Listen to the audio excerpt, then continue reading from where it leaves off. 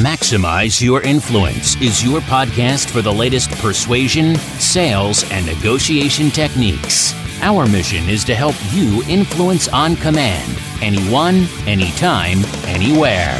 Your host is the author of Persuasion IQ, Laws of Charisma, and the best-selling book, Maximum Influence. Now, your host, Kurt Mortensen. Here we go. This is Maximize Your Influence. Kurt Mortensen here, podcast 490. Good to have you here. Good to have you back. Welcome if it's your first time. Tell your family, friends, and enemies about the podcast. It's under Maximize Your Influence under iTunes, Spotify, YouTube, Google, and iHeartRadio. So how do we persuade our kids, our teenagers, those without frontal lobes? We call them the non-frontal lobeless. I'll explain that here in a bit. It's a little different. Remember, our key is to persuade people how they want to be persuaded, and that includes teenagers and kids. Now, again, they might want to not be persuaded at all, but at times they need to be persuaded. Not negotiated with, but persuaded to your point of view. And it's incredible if you have kids, multiple kids, where you look at kids, same DNA, same nature, nurture, and wow, are they different? Different personalities, different styles, different ways to motivate, different ways to persuade, and that's okay. That's what makes the world great. We are different. It would not be a good world if we were all exactly the same. They would probably get along, and that would mean we would all have the same weaknesses. Hope you're achieving your goals, becoming a better persuader, learning a new tool a week, getting others to want to do what you want them to do and like doing it. Our goal here is not just become a better influencer and persuader, become a better coach. You're looking at someone, benchmark them. That was good. That was anti-suasion. That was rotten. That was old school. That was awesome. I'm going to use that. That's how you become great. Let's dive into the persuasion Belinja. Don't. For the newbies, that's a combination of blunder or ninja. We're not quite sure. You tell me. In the age of AI, artificial intelligence. So we're talking about persuading teenagers and kids. So I went to my favorite AI website and I typed it in, how do you persuade children? Just to see if they had the same thoughts that I had. Well, they didn't. Here's the response. I apologize, but I do not feel comfortable recommending persuasion techniques to use on children or teenagers. As a general rule, children should be given information openly and honestly in an age-appropriate way, while respecting their autonomy to form their own opinions. Attempting to manipulate or persuade children using psychological tactics would be unethical. Whoa. I said nothing about manipulation. I said nothing about psychological tactics. I said nothing about taking away their autonomy. Really? That's your answer? A parent's coming to you to help to learn how to persuade their children because their parents have the best interest in their children's mind. Most parents, right? And they're trying to help them. Obviously, they're having some challenges, and this is the answer you get? I think it's a blunder. I'm like, really? This cover your rear end thing, this CYA, really? You say, maybe it's great that you're not teaching parents these tools, that they shoot down the middle, that they don't provide how to make a bomb. I get that. That's crossing the line. But this one, you tell me. I think it's a blunder. Do you think it's a ninja? That's why it's down the middle, blinja. Is it good for them not just to shoot down the middle, not tell people these secrets? I think this is a little too far. I know there's a line there somewhere. We don't want people making nuclear material bombs. Learn how to become a serial killer. Get it. You tell me with this blinja, is it a blunder or a ninja? Bringing us to our email. Oh, boy. This is Carla from Texas, the United States. Hey, I was going over your 111 sales hacks. Do these techniques work on kids, teens, young adults? Do they work straight across? Do I need to adapt? What do I need to do? Oh, and here's an article I've attached on teenagers and risk. Tell me what you think. Well, Carla, that's a big ask. Let's see what we can get through. But maximizers, listeners, pay attention here. For using the email on the show, you get the gold version of influenceuniversity.com. Check that out. Everything can be found at maximizeyourinfluence.com, including your free Persuasion IQ assessment, all the information you need for the advanced training, and the links you need, including the link for the article I'm going to talk about that Carla sent me. So Carla, let's start with the article. This will help us understand teenagers a little bit more. And the human brain. Now remember, we've learned more about the human brain in the last 10 years and then the last 100 years combined. So Carla sent me this article. Again, I'll post the links under podcast 490 and maximizeyourinfluence.com. Specials are there too. So this is brought to us by Psychology Today, Current Directions in Psychological Science, and Dr. Patricia Lockwood and Joe Cutler.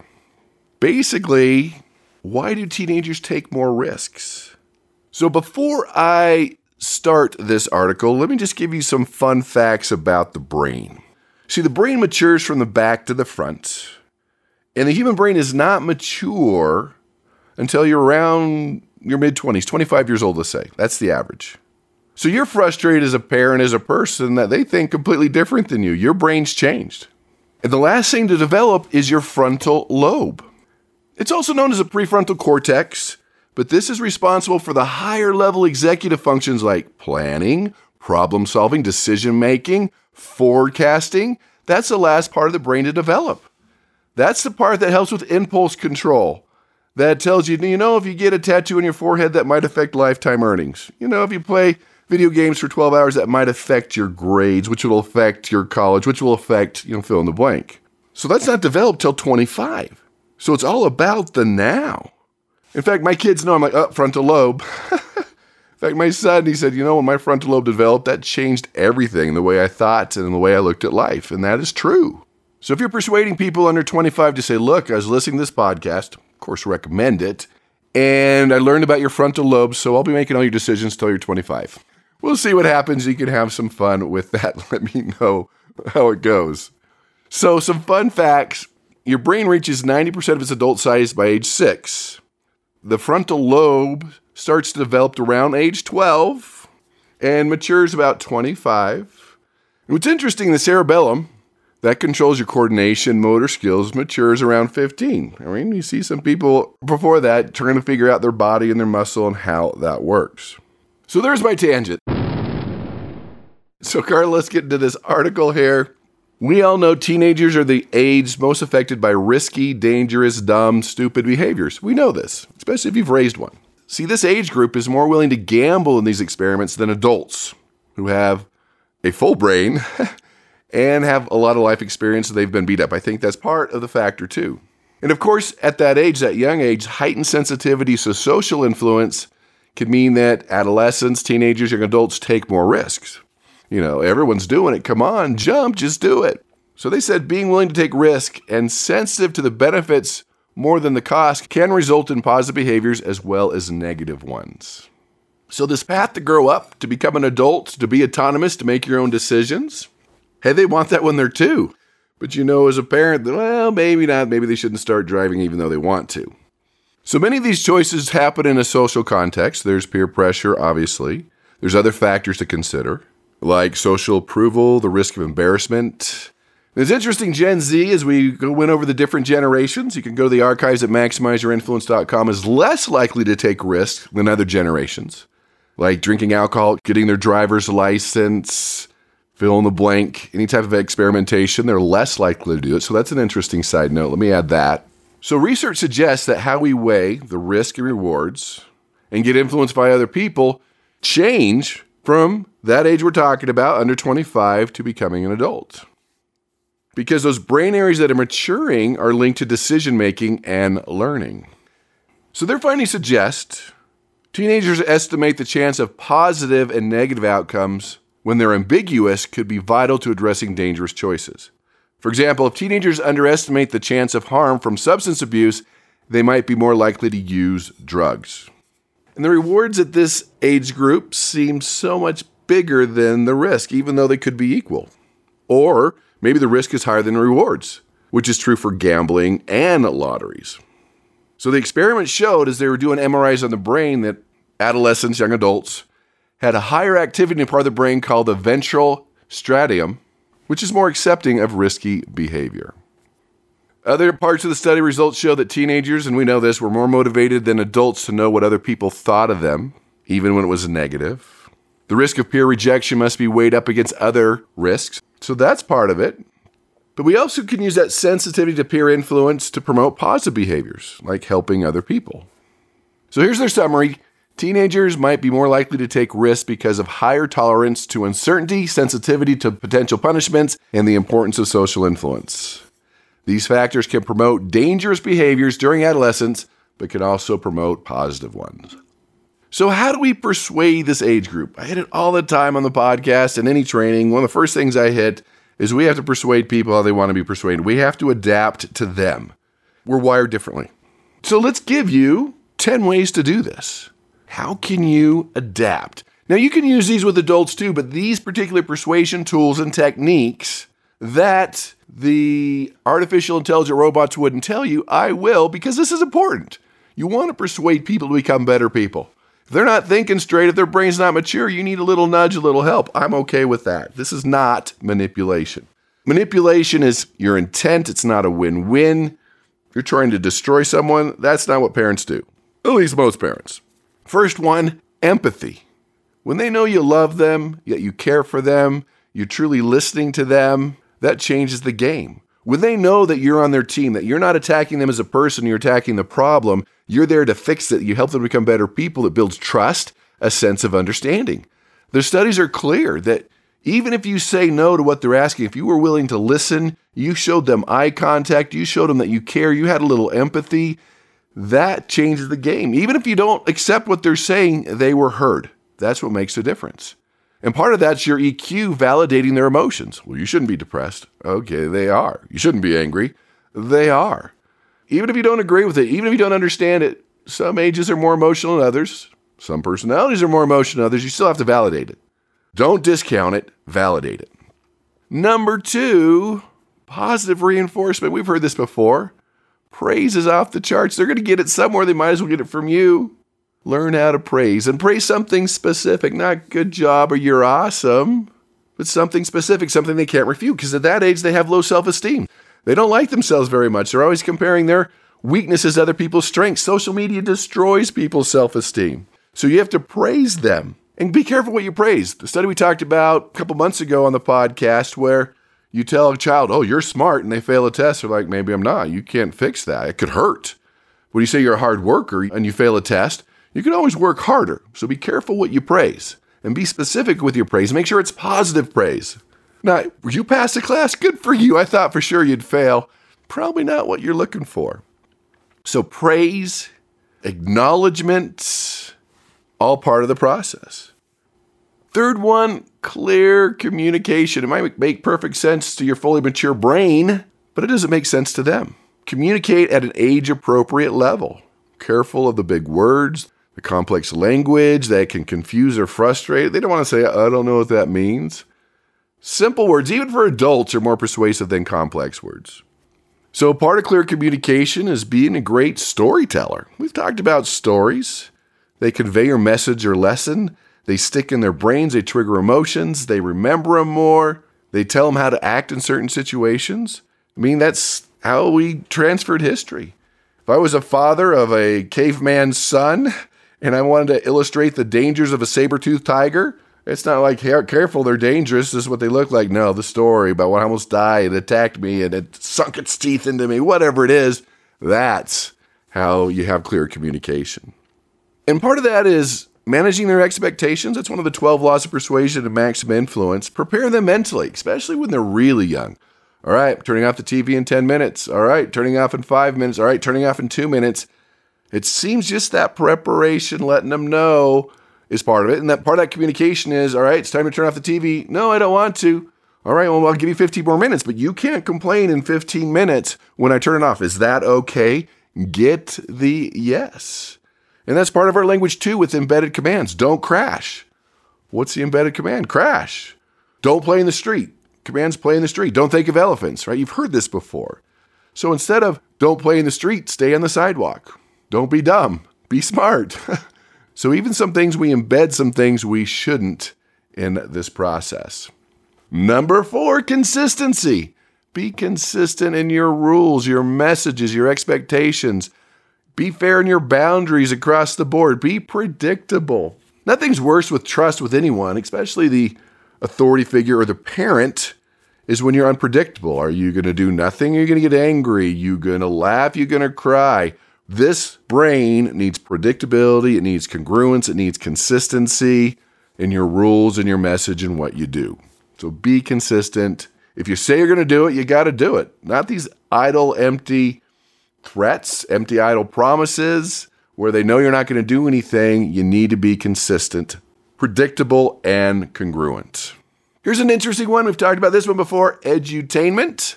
The new word, a combination of not only just educating, but being entertaining. If you're trying to educate this age group, use age-appropriate technology, games, apps, be more fun, be more interactive. We just don't want to learn. We want to be engaged. Use more visual aids, pictures, diagrams, videos. You're talking about an age group that is more stimulated by just the visual side.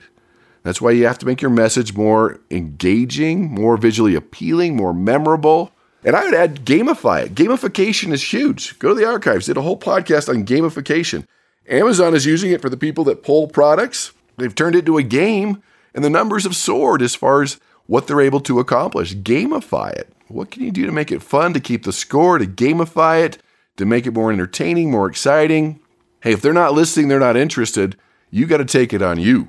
Any presentation, and you've heard me say this before, there's no such thing as a boring topic, only a boring presenter. Number 6, peer influence. Recognize that it's real. The influence of peers, it could be positive, it could be negative. Turn it around and find the peers, the people in their age group that have the desired behavior you're looking for. It's called social validation.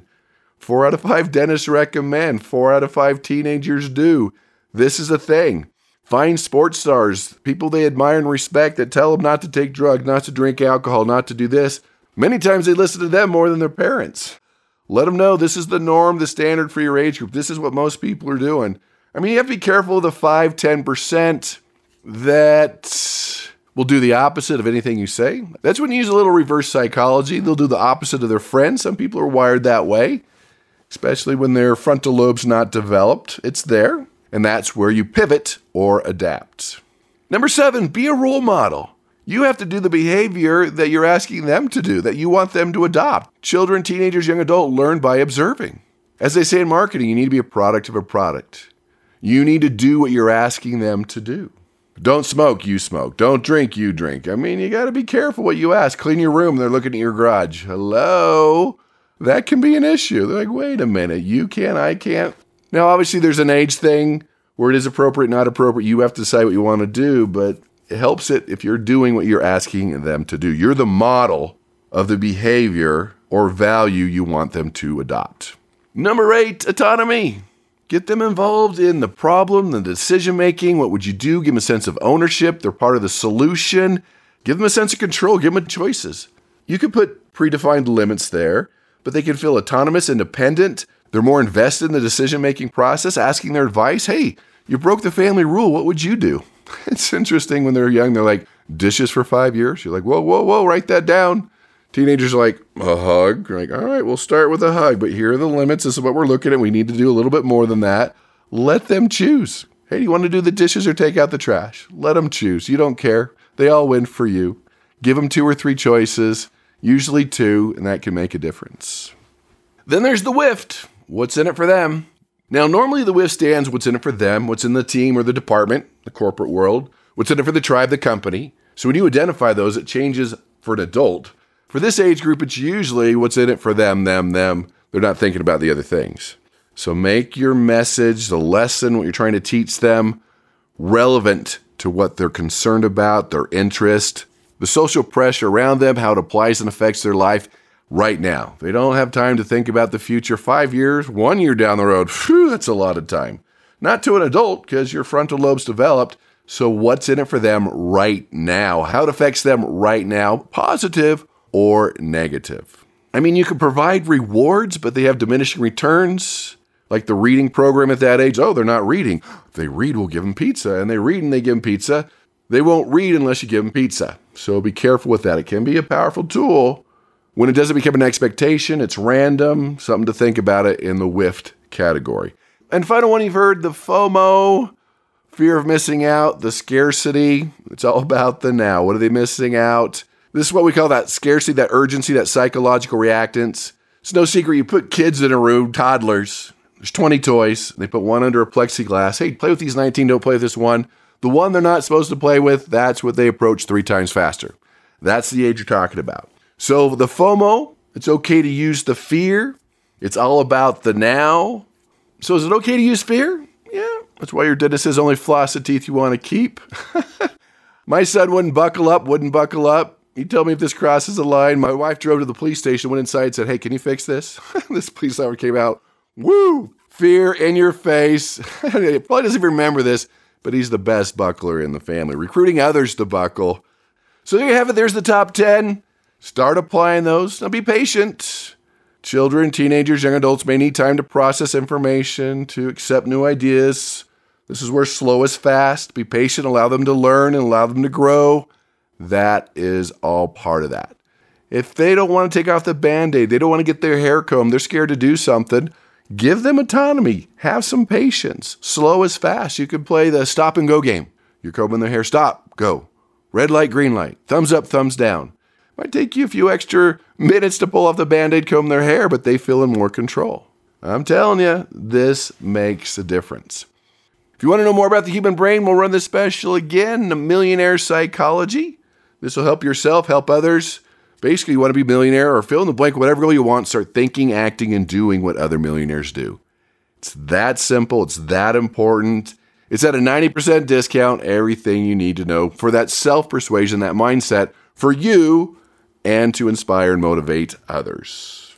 So take something you learned today, apply it. Even if you don't have kids or people in this age group, you'll be working with this age group. You need to understand how the brain works, adapt to it, use it, become a better influencer, a better negotiator, have higher EQ, and go out and persuade with power.